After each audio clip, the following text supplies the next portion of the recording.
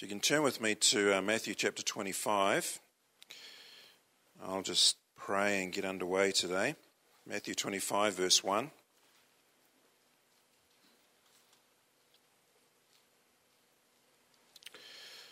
I'm not going to read this long passage because it's about the wise and foolish virgins, which most of us know.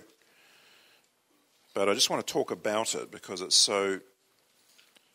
I think it's a really insightful parable. So let me just pray and we'll get underway. Father God, I pray for your mighty anointing, Father. Father, we pray above all things that you would be present with us, Father, because anything less than that is a complete waste of time. So, Father, we know that only you can make the difference in our lives. We're not here to see any person. We're literally here to meet with you, Father. And all we desire is that you speak to us and that you speak through us today, and that let you be the one that's glorified. Just pray that your Holy Spirit would come down in our midst in Jesus' name. Amen. Okay, so just have to open this thing here. Water is my fuel, unfortunately, on these things. So I'm always carrying water around with me. Okay, Matthew 25, the parable itself is, to my mind, something that can be extremely shocking because I believe it's aimed mostly at Christians. We have a lot of evidence that Jesus aimed quite a number, especially of his latter parables, at the very disciples and their followers, those who would follow after. In other words, Christian people, church people, people that were believers. The reason that's shocking is because it's really talking about a dividing that occurs at the end of time, where many people who thought they belong and thought they were fine and think everything's rosy and they're comfortably headed for the kingdom of heaven suddenly find that is utterly not the case. So for that reason, I think it's incredibly important for us to always be mindful of parables like that. The sheep and the goats is another one that I believe has a great deal of application. The parable of the unprofitable servant. All of these are found in Matthew 25. In all cases, Jesus is talking to his disciples, and really, by extension, he's speaking to all of us. So what happens with the wise and foolish virgins? Let me just take a drink here. Is that going to sit? Yes. We'll find out. I won't jump up and down too much. That'll do it. So what's happening with the wise and foolish virgins? We're told in the parable that all of them are expecting the bridegroom. Okay, non-Christians don't do that. Every one of the 5 wise and the 5 foolish virgins are expecting the bridegroom to come. Not only are they expecting him, they expect that they themselves, all of them, belong in the marriage with him, right? So they're expecting him to arrive, and it says, while he delayed his coming, they all slumbered and slept. Okay, so everybody is in this waiting for the bridegroom to come. Now, there's only one significant difference between the two groups. The wise ones have gone and made sure that their lamps and their flasks are full of oil. They can top up their fire at all times. Why? The oil is, they literally have an abundance of it. Okay? There's only that difference. The foolish virgins, when the cry goes up that the bridegroom is coming, suddenly those foolish virgins literally start awake and say, oh my goodness, we're running out of oil. Let us rush off and try and find some. Meanwhile, the bridegroom comes. He says, welcome, you ones that are ready. I will receive you into my kingdom. He enters into the marriage supper, and it says the door is shut. I think some of the most ominous words in Scripture, actually. Why are they ominous? Because they're actually applying to people that we all think are safe. Okay? It could be the person that we're sitting next to in church every week. Could be people that know the words to 50 old hymns by heart. Could be people that put money in the offering every week and think they're absolutely fine with God. Why? Because they go to a good church, hear good sermons, do all the Christian things, even go to the prayer meeting, whatever it is, and all is well. Lo and behold, what do we find just with this one difference, that the oil is not topped up like it should be. They don't have spare oil to keep that lamp burning bright. The fire is not there, the oil is not there. We know what those things represent in Scripture, particularly the oil is almost always the Holy Spirit, okay, in Scripture. So they're finding that an end-time judgment that is far more severe than anybody thought possible is literally taking place. Because we've come to a place in the modern church where Jesus is just our pal and our buddy, but we've forgotten that Jesus is also the King of Kings, the judge of all the earth, that he's returning not as a lamb this time, he's returning as a righteous judge. We hardly ever speak on judgment in the modern church. Why? Because we think it'll drive people away. It's not a popular message. Do you realize that part of the foundation, I'm sure you've heard of the 6 foundations before. Well, the last of those foundations is eternal judgment. Okay, if you ever, we might look at the scripture later, but if you're ever wanting to know, okay, what are the foundations of the faith? If I want to talk to someone about the foundations of the faith, you go to Hebrews 6, verse 1 and 2, and it tells you the 6 foundations. What is the 6th of those foundations? Eternal judgment. If we're not preaching about eternal judgment, what happens to people? They start to take Christianity lightly.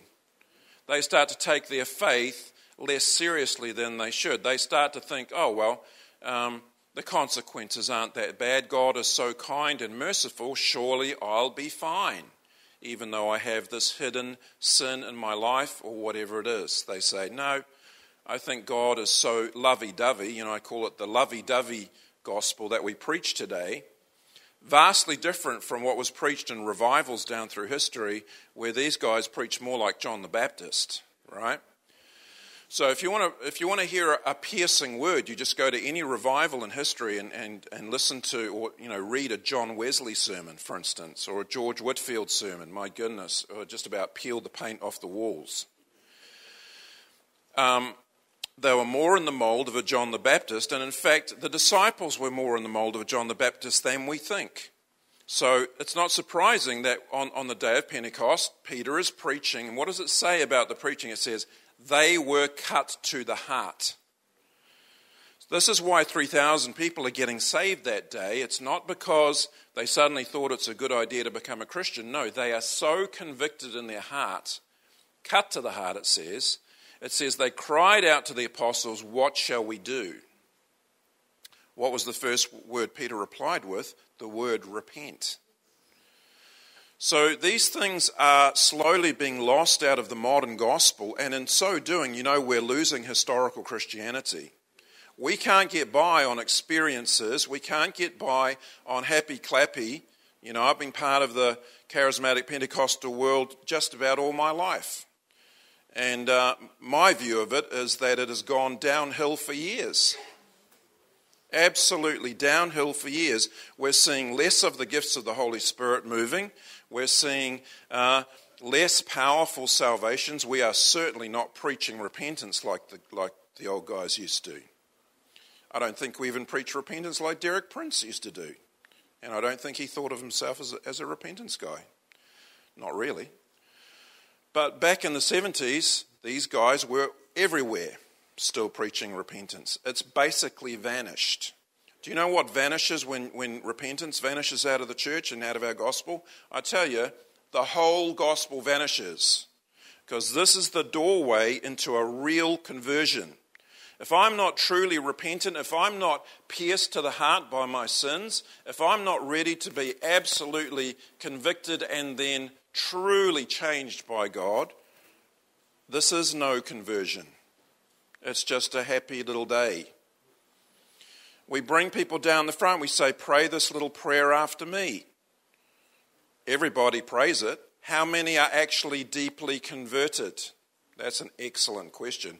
The statistics show that between 5 and 10% are still around.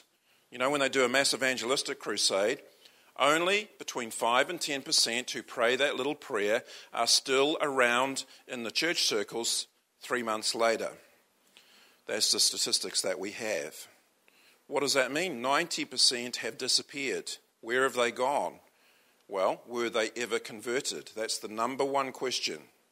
Because I can follow anybody in a rote prayer doesn't mean I've really changed my heart, have I? Doesn't mean I've repented of my sin. Doesn't mean I even think that sin is that bad. Right? So in losing these fundamental things out of our gospel, number one, we're nothing like the preachers of old. We're nothing like the apostles, and we're nothing like the revivalists that have dotted our history. We're nothing like those guys. But not only that, we are foolishly losing the very parts of the gospel that our society today most needs. Because they absolutely need to be convicted of sin more today than they have probably in our whole history of our countries, right? New Zealand is exactly as comfortable as Australia is. Lukewarmness is our number one problem in the church. Apathy.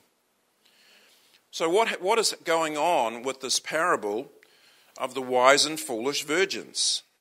Okay, so we got to the point where the door is shut. Who has gone in at this point? Only the wise ones who had ample oil and the ability to keep the fire burning, right? Those 5 have gone in. What's happened with the other 5? Well, they're still away trying to find oil, and now they come back and they start banging on the door. Jesus comes to the door, and leaning over it, suddenly they're finding not a friendly buddy pal Jesus, but he says to them, well, firstly they say, let us in. What's their attitude here? They're definitely church people, Christian, you could say, quote unquote, Christian people, absolutely. Why? They believe they belong in there. They're not the rapists and murderers who they're figuring, oh, that's who God will judge. No, these are good Christian folk, you could say. They're respectable people. The only thing they lacked was some oil in their lamp. They've gone away to get it. They've come back. They say, let us in, Jesus. What does Jesus say to them? Absolutely shocking words. I don't even know who you are, is what he says to them. I don't even know who you are. Get away from me. Can't remember if it says it in this parable. It starts talking about the place of wailing and weeping and gnashing of teeth. I think it is that parable. Why do people gnash their teeth? They gnash their teeth in terrible regret. Gnashing of teeth is something you do when you have just about made it. You imagine the Olympian athlete. They have just about made the gold medal and they've fallen only centimetres short, right? And they'll go away just about kicking themselves out of frustration. Now that's a very, by comparison with this, that's an unserious problem. Why? These people have a tremendously serious problem. They're going away into a place of darkness when they really were called to a place of tremendous light. Their eternal destiny is at stake, despite the fact they call themselves Christians. They've probably all prayed that little prayer. They probably all go to church every week. What is making the difference with these people? You see, I put it to you this, that we just lost half the church, right? If that parable has any accuracy to it or any, actuality to it, we literally lost half the church in one hit. They're just gone. Only half of the Christian people, the church people, are actually entering into that door, and the rest are literally turned away. The door is shut on them. Not only that, they are told, I don't know you. Who are you people? I don't know you. Depart from me. Amen? This puts us in mind, of course, of the number of times where Jesus said a similar thing. Not just in parables, but actually very directly. So I'm thinking, of Matthew chapter 7, where Jesus said, "Not all those who call me Lord, Lord, will enter the kingdom of heaven, but those who do the will of my Father who is in heaven." And then he says, "Many will say to me in that day, Lord, Lord." Right? And then he talks about people that have prophesied in his name, cast out demons in his name. Now, I believe in prophecy and I believe in casting out demons. I was actually preaching about that kind of stuff this morning, saying we need more of it. We need more miracles, not less miracles. But here's the thing. These people are relying on that stuff to get them in. And what does he say at the end of that? He says, "Depart from me." This is Matthew chapter 7. He says, "Depart from me, you that are workers of iniquity." What is he putting his finger on? He's putting his finger on their heart issues before him, right? He's saying, well, on the outside you look fine. On the outside you look great. In fact, you're putting on a great old show out here. Casting out demons every so often and prophesying in church. My goodness, isn't that fantastic? But what he's really interested in is the state of our hearts before him. Amen? Isn't that what it's all about? Isn't it true that unless I get up in front of Jesus on Judgment Day with an actual white robe, I'm not talking about a spotted robe, I'm talking about an actual white robe washed in the blood of the Lamb, isn't that what it's all about? If I get up there with anything else, or if I've allowed spots to come upon my conscience and upon that robe that he gives us, what on earth should my fate be? Well, we're talking about a holy God, right? We're not talking about, some guy that's just going to come along winking at sin. God paid the most extraordinarily awful price to get rid of that sin. He sent his only son down to die agonizingly to get rid of sin. Not to make me happy, not to give me a nice time, not to buy me nice things, not to have a comfortable life. No, none of that really matters at the end of the day. I won't be thinking about those things on Judgment Day. My one issue will be, have I been truly washed in the blood of the Lamb? Is that garment spotless or is it not? Amen? I mean, you can imagine a billionaire. Let's imagine, say, Bill. Well,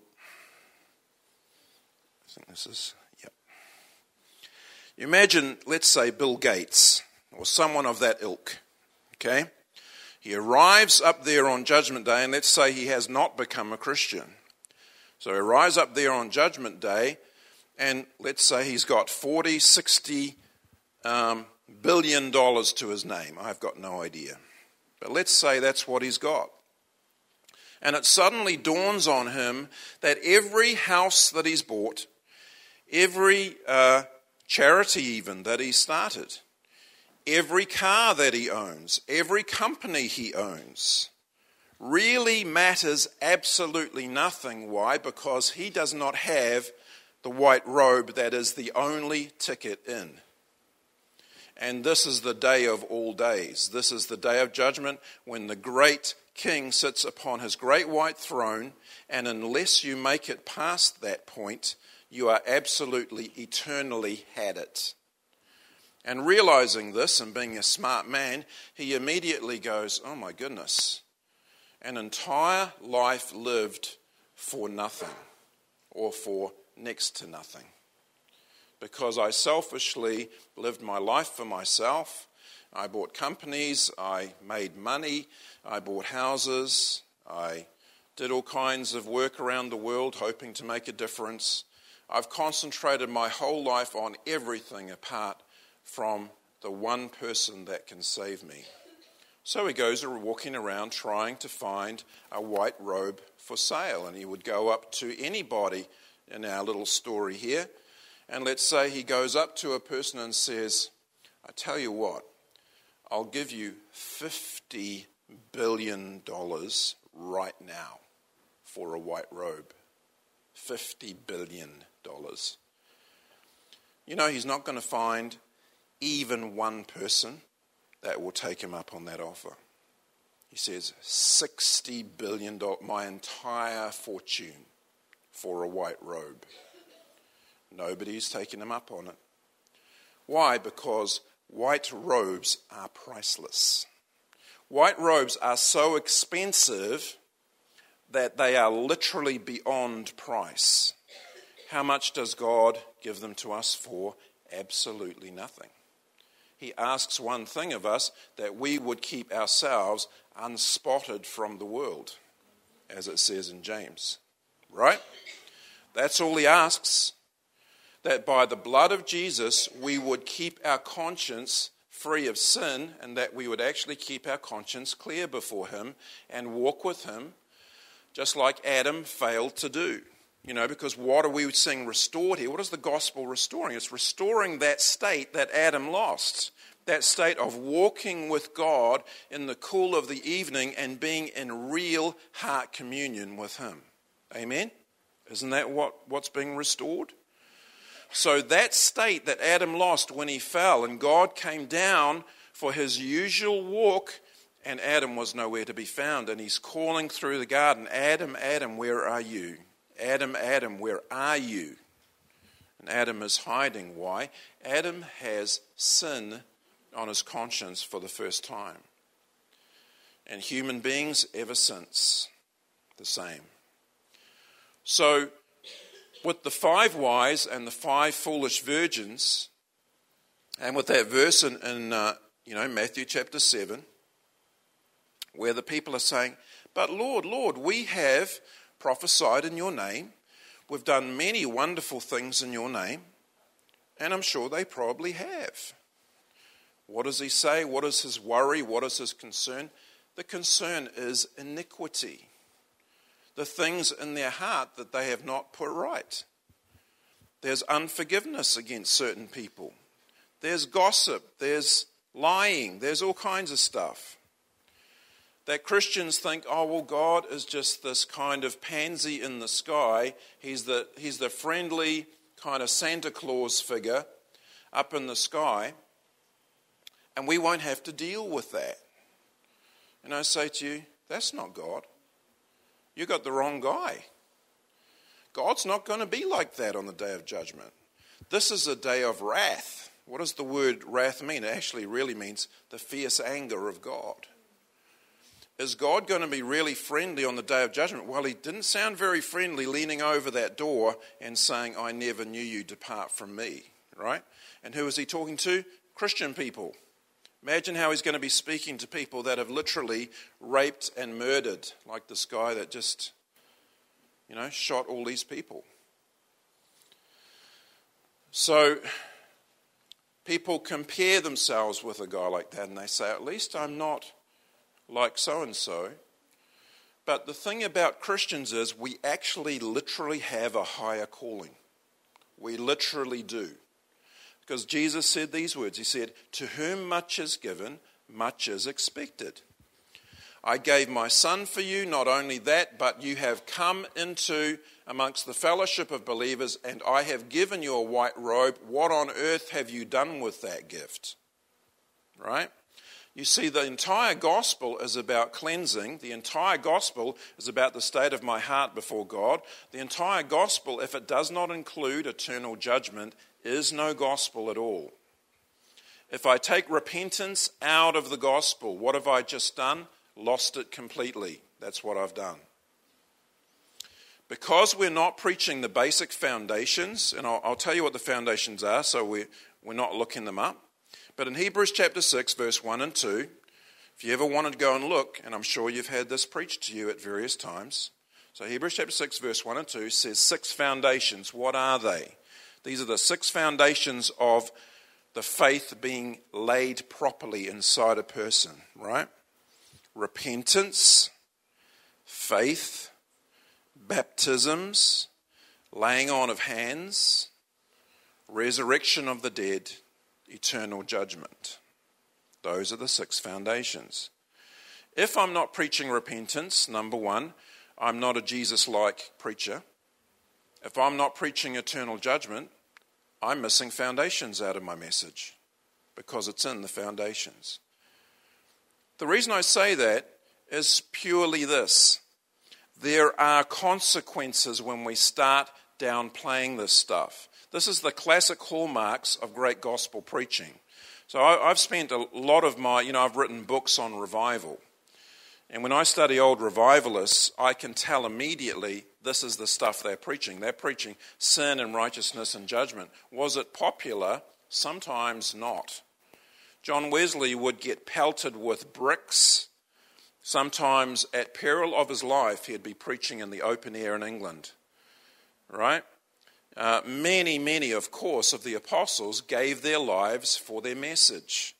When we see Stephen preaching, the first martyr, when we see Stephen preaching in the book of Acts, what kind of message is he preaching? He is absolutely rebuking to the piercing of the heart every Pharisee and chief priest that's in earshot of him. What did they do? They ran at him, it says, gnashing at him. This was angry gnashing at him with their teeth, picked up rocks and stoned him to death. How long did John the Baptist last preaching repentance in his day? He lasted only 6 months. Okay, so it's not exactly a profession that you should get into on a whim and think, oh, this is great, I'll become a repentance preacher and travel the world. Half your luck, buddy. Not likely to win you many plaudits, but in heaven, these are the guys that matter. God knows who they are. Why? Because there's so few of them left. And sometimes all we've got, because we've never heard such preaching in our lives, many of us, we actually have to pick up old books and read about it in there and go, oh my goodness, these guys are really preaching sin, righteousness, and judgment. They're preaching convicting stuff here. And the results, what were they? Revival. Because do you know what a revival is? I said that this talk was going to be about personal revival.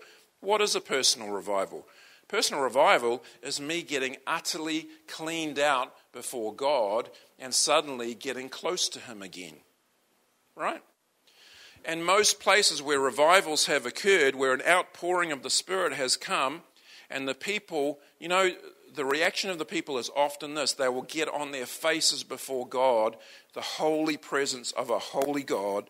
They'll get on their faces before God and they'll say, oh God, have mercy on me. Oh God, this is what I have done. Oh God, let me confess my sin to you. The dark things that I've hidden from even the church members that I know, and my neighbors, and even my husband or wife does not know these dark secrets about me. But I have kept them in my heart, and I am so sorry, God. Do you know what happens when somebody goes through a massive and true repentance like that? They suddenly jump from way out here to bam, close to God in one day. Why? Because the very things that they have kept hidden and that they're hanging on to, and they will not surrender those things, those are the very things keeping them distant from fellowship with God. Adam lost his place due to one thing: sin. That's it. Sin, and then the consciousness of sin. He carried around with him ever after this terrible guilt and consciousness, oh, I'm a sinner. What does Jesus do? He even takes that away. He gives us a white robe and he says, walk in it with a clean conscience. And what happens when you do that? You feel and you are walking close to Jesus exactly like he wants the gospel to do. That is the goal. Did Jesus die to make me happy? Nothing matters. I could be a very unhappy person, but I tell you, if I make it to Judgment Day and I'm counted amongst the wise, I'm telling you, I'll be overjoyed. I could be unhappy for years, but if that happens, I'll be overjoyed for eternity. Happiness is not the issue. Jesus doesn't come to give us stuff. He didn't come to make me selfishly pleased with my comfortable life. None of that matters. Nothing I own matters. Remember what I said, that white robe is so priceless, God has to give it away because none of us can afford it. It is so expensive. One of those white robes is beyond the price that any billionaire on this earth can afford. It cannot be bought. But Jesus gives us the robe for free and says, walk in this righteousness. It's not even your own righteousness. I'm giving it to you. I give you that robe, and I expect you to keep your conscience clear because that's the only thing that you need to do to keep it clean. Not exactly rocket science, but we do not preach it. We don't really preach on the blood of Jesus that much anymore. We might sing old hymns like, have you been to Jesus for the cleansing power? Are you washed in the blood of the Lamb? Are you fully trusting in his grace this hour? Are you washed in the blood of the Lamb? And we can sing those ancient songs, and we think they're very nice, but I don't think we're preaching the kind of righteousness that Charles Finney and John Wesley preached. We're not preaching the kind of gospel that those guys preached, and George Whitefield and Evan Roberts and all of these other guys that we can find through history. You find tremendous similarities with what they preached. Why? They recovered the ancient ways is why. They had to recover the ancient gospel because it had been lost, and this is why revivals periodically would spring up. Lukewarmness, of course, is the great curse of our hour. When we read Revelation chapter 3, what does it say about lukewarmness? Jesus says this, because you are neither cold nor hot, but you are lukewarm, I will spew you out of my mouth. Who is he speaking to? Well, he's speaking to a culture and a society just like ours, I'm telling you. If the very definition of lukewarm could be created, I think they would point the arrow at our day and our culture and our time. There has never been a more comfortable, over-entertained, pleasure-seeking culture on this planet than what we have today. So we are the very epitome of lukewarmness, and I tell you, we are in absolute danger of that threat occurring. Very severe threat that Jesus gives to the lukewarm church. But of course, one of the things he says to them is, but you are blind and poor and wretched and naked. When you're blind, you can't see your state. You look around you and you say, I think I'm about as good as the other people around here, so I must be fine and okay. Well, we might be about to lose half of those people. Are you as okay as them? Have you been to Jesus for the cleansing power? Are you washed in the blood of the Lamb? Are you fully trusting in his grace this hour? Are you washed in the blood of the Lamb? These are the things that the old guys used to preach. We've lost much of the gospel. I tell you what one of the reasons is. We've lost our boldness.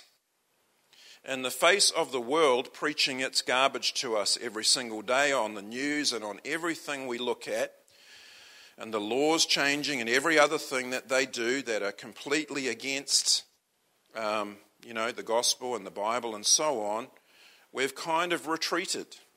And we've become fearful, especially of treading on their toes. And we think, well, we better make Jesus a little bit more friendly so the world can accept him.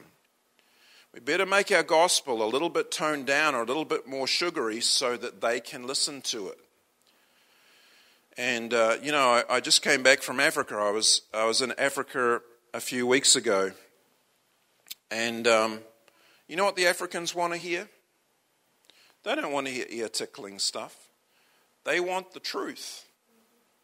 They're hungry for truth. That's why it's so refreshing going over there. And every time I get the same response in my heart, and that is, I'm far more alarmed for our own people than I am for these Africans, despite the fact they're living in poverty, they have nothing, at least they have one thing that matters to God, and that is tremendous hunger for truth.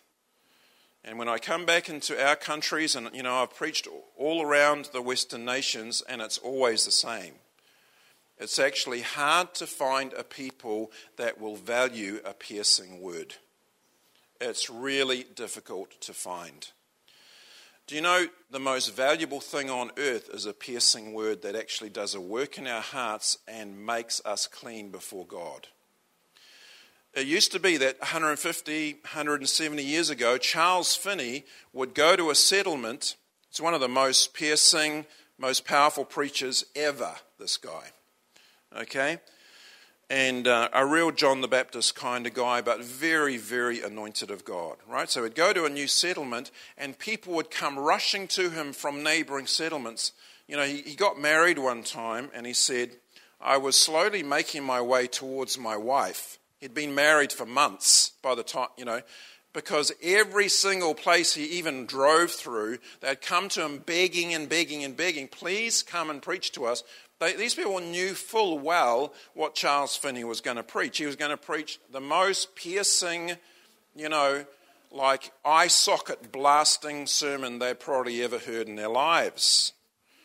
But why is it good for us? It's good for you in the same way that a surgeon removing cancer from you is good for you.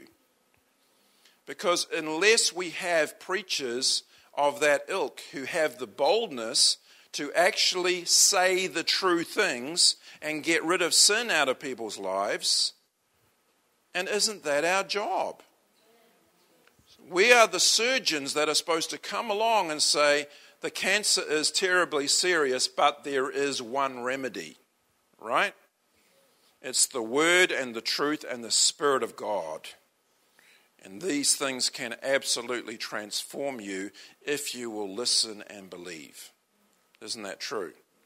We are the surgeons that are supposed to go out with tremendous boldness and say, I don't care what the culture says. We're going to preach the truth anyway, and we're going to preach the unvarnished Jesus as he really is, because he's not this namby-pamby kind of hippie dude that we always present him, He's not kind of prettified, fair-haired. Sometimes you go to Africa and on the calendars of the church, it's like they've got that image of Jesus, and he's sort of like this fair-haired. It's that old, 200-year-old thing. And he's got blonde hair, and he kind of looks girly, actually, to be honest with you. Do I appreciate that? No, because it's saying something about the Jesus that I care for. It's saying, this Jesus is never going to judge you. This Jesus is not really a king. This Jesus is not really interested in punishing those who sin and in saving those who are righteous of heart. It's saying that Jesus is such a soft and very kind of effeminate person that doesn't really care and is just mushy and wants to goo all over you. And I say, that is a false Christ. Because the real Jesus is an absolute king who, it says, will judge the nations with a rod of iron. My goodness. This is the Jesus that we no longer preach. You see, to whom, those for whom much is forgiven, they are the ones whose hearts are full of what? Gratitude. The people who know deeply their sin, they become the most zealous Christians when they repent. Why? Because they saw how terrible they were, and they go, wow, I've been forgiven of so much. In gratitude, how can I serve you, God? Can I do something more for you, God? You never have to beat these people up to get them to the prayer meeting or to, doing other stuff. Why? They are so full of gratitude and love towards God, because whoever, is aware of their sin, you could say, and is cleansed of it, that's where the gratitude comes. We're not preaching sin. People don't know their sin anymore. We're scared to do it. We need bold preachers back. Frankly, we need a Great Depression to take us back to the Stone Age, and maybe we'll have a chance. We're living in Disney World. You're literally living in Disney World. It's where we live. We're going around trying to convert Disney World people and say, here, we've got Jesus over here. He's competing with your iPhone, your Xbox, your your Sports Illustrated, your whatever it is. I mean, your constant entertainment and ear tickling. He's trying to compete with all that, because you people live in Disney World, and so do I. Amen? So somehow, in this materialistic culture, we've got to get the preachers back, and maybe they're going to all end up overseas preaching to the hungry. And this is another thing. I was just preaching last night and talking to a bunch of mature Christians, I'm sure, like you guys are, been a long time in the Lord, been well taught. And I was saying to them, listen, man, get overseas. Because overseas, the stuff that you know is like precious gold. And you're more wise if you've been sitting under good teaching for 5 years than, let's say, 60% or 70% of the pastors over there that are pastoring 200 or 300 people. Most of them know hardly anything, and what they're preaching is prosperity gospel and blessing, blessing, blessing, which is all they hear from their television over there. Anyway, let me not get on that topic. Oh my goodness. Let's make this personal again, okay?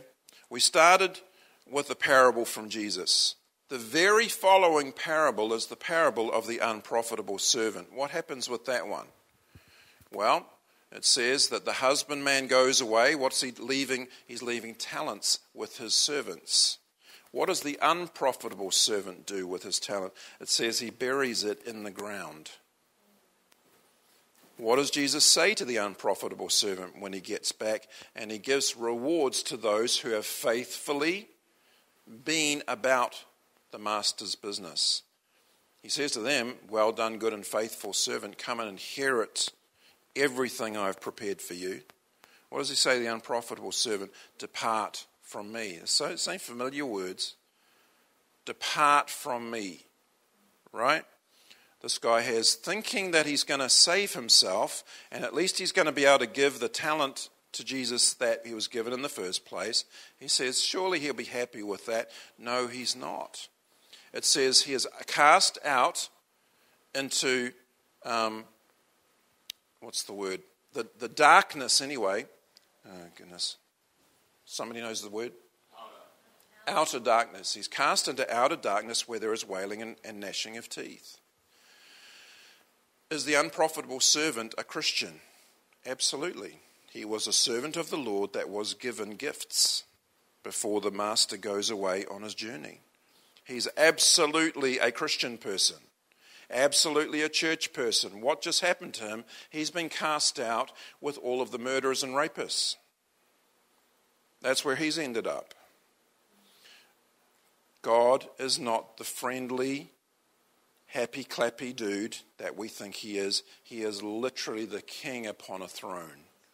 He will judge with a rod of iron. He will speak in such way, I believe, his voice will thunder on the day of judgment. People will be absolutely petrified. We do not want to be petrified with those people. We do not want to be afraid to stand before God. What did Elijah say about himself? I think one of the most significant things that Elijah said was this: the Lord God before whom I stand. Why is that significant? Because nobody stands before God except his most closest servants. Amen? There ain't nobody that stands. You get in the presence of God, you're on your face, or if you could get lower, you would. Nobody stands. When Elijah says that, what is he saying about himself?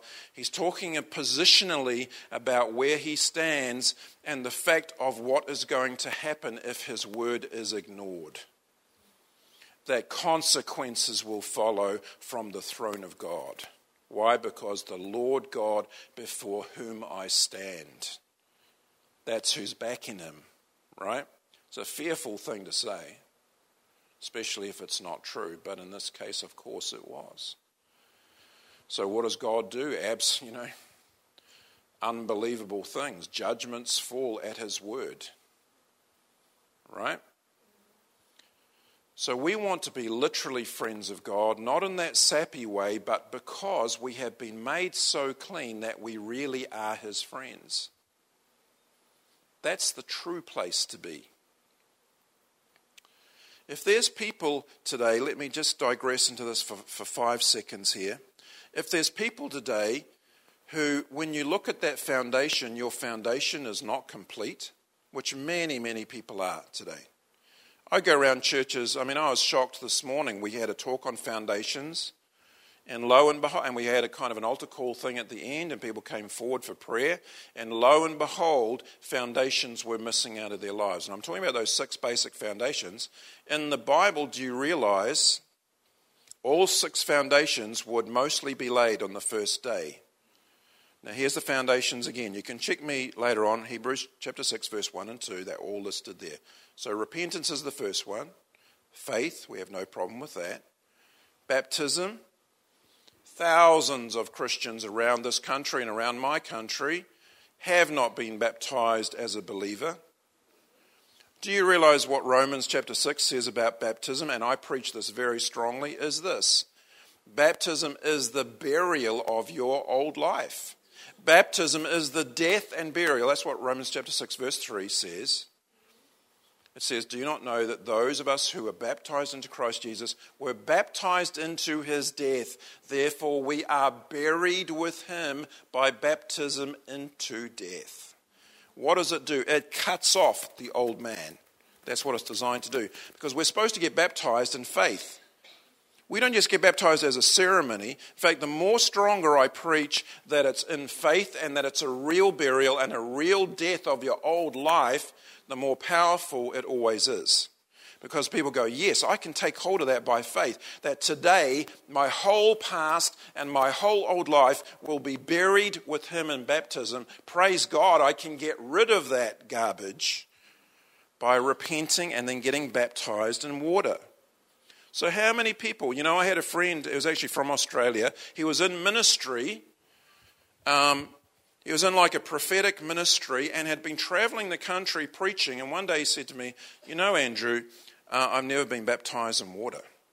He said, I was sprinkled as a baby, but he said, as a believer, I've never been baptized in water. I said, you've been preaching around, for years, preaching around the country. What? He went and got himself baptized. Praise God. Because I was emphasizing it in my writings and things, stuff that I was writing. Hey, baptism is not to be fooled around with. This is not a light and airy thing. God is not a light and airy God. These things are important. And not only that, it's one of the 6 foundations. What's the next foundation? Laying on of hands. In the book of Acts, why would you get laying on of hands? To get filled with the Holy Spirit. I was depressed and terribly suicidal for 4 years before the day when I was 17 years old, when I went round to this guy's place who had been praying for my friends one by one, and they'd all been getting filled with the Holy Spirit, and I saw tremendous change in them. So finally I got to the end of myself. I said, I truly surrendered to God, and I went round to this guy and said, please pray for me like you've been praying for my friends to get filled with the Holy Spirit, because the change was so dramatic. And I, before that, was so casual about Christianity, and in fact really in a totally backslidden and I would dare say unchristian state, because I wasn't fully surrendered to God. I was living my life for myself. I was a typical teenager, and I was on my way out, not on my way in. But God convicted me, got hold of me just in time, and grabbed me, and I went round to that guy's place. I knew for a fact, I have to get filled with the Holy Spirit. He prayed the most simple prayer with laying on of hands. Totally biblical to do that, of course. This would happen on the first day in the Bible. In the book of Acts all the way through, you'll find repentance, baptism, receiving the Holy Spirit, all happens on the first day. What happened to me? I got filled with the Holy Spirit with the most simple prayer you could imagine. Following day, I spoke in tongues for the first time. I was so incredibly different in one day. So totally changed. This is a biblical foundation we're talking about. So the 6 things are repentance, faith, baptisms, laying on of hands, resurrection of the dead, eternal judgment. 6 foundations. What happens if we have pieces of our foundation missing? Well, quite frankly, I don't like your chances. You can chance it if you wish. Up to you. But I put it to you that every foundation is incredibly important. Every foundation is very, very powerful.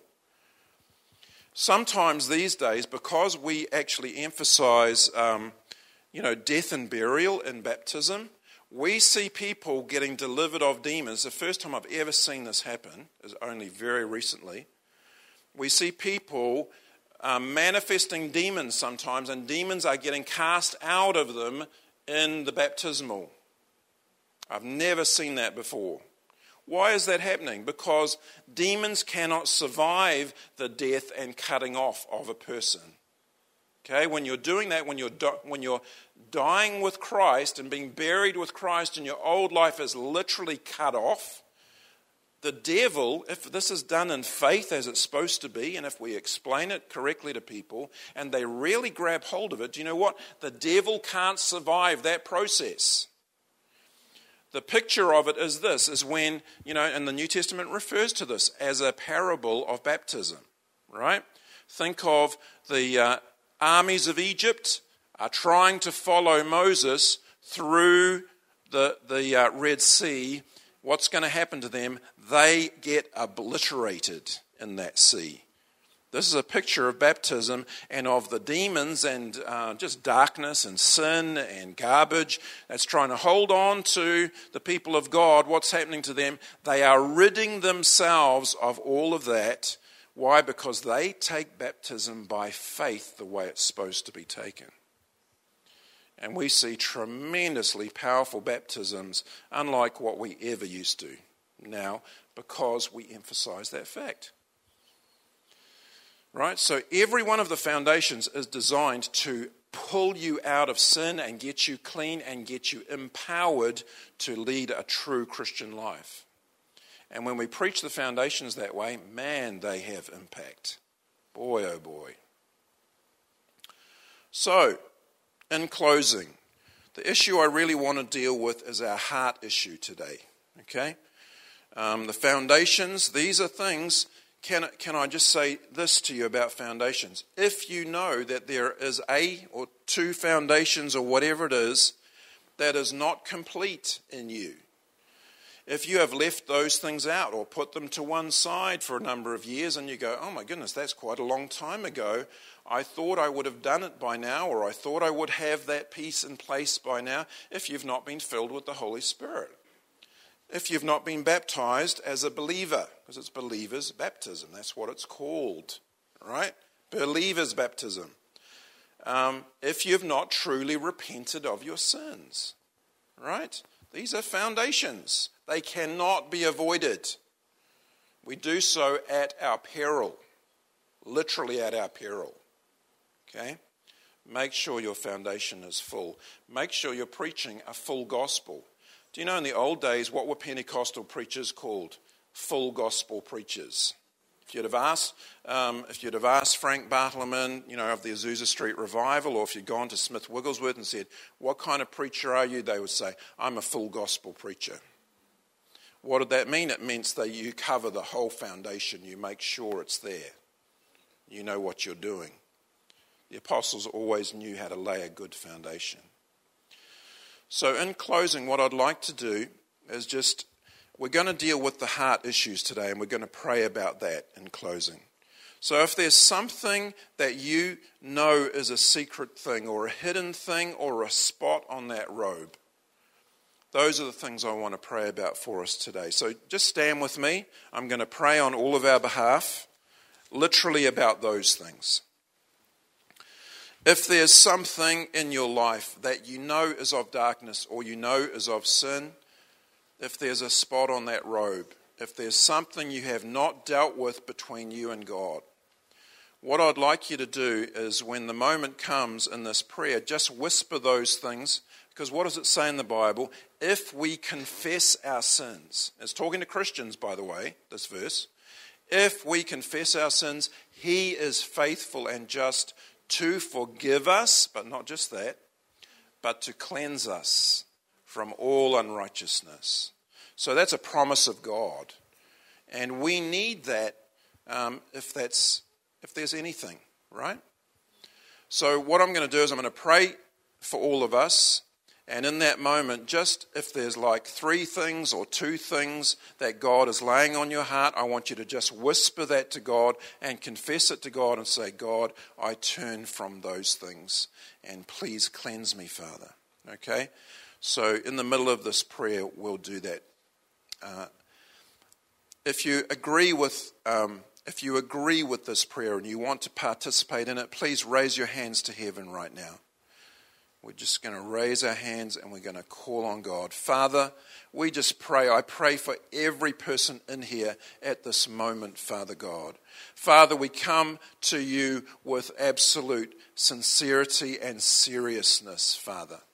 Because today is a day we want to confess sin to you. We want to be utterly clean. We don't want to be a foolish virgin that gets literally cast away at the very moment we should be entering your kingdom.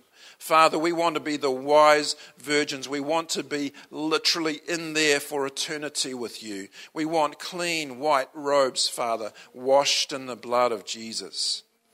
So, Father, today we come to you with things that we have done or things that we have been doing or things that are on our conscience, oh God.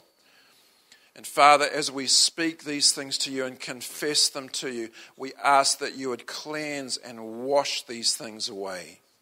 So, Father, right now we just confess these specific things to you, Father. I'll just give a moment for that.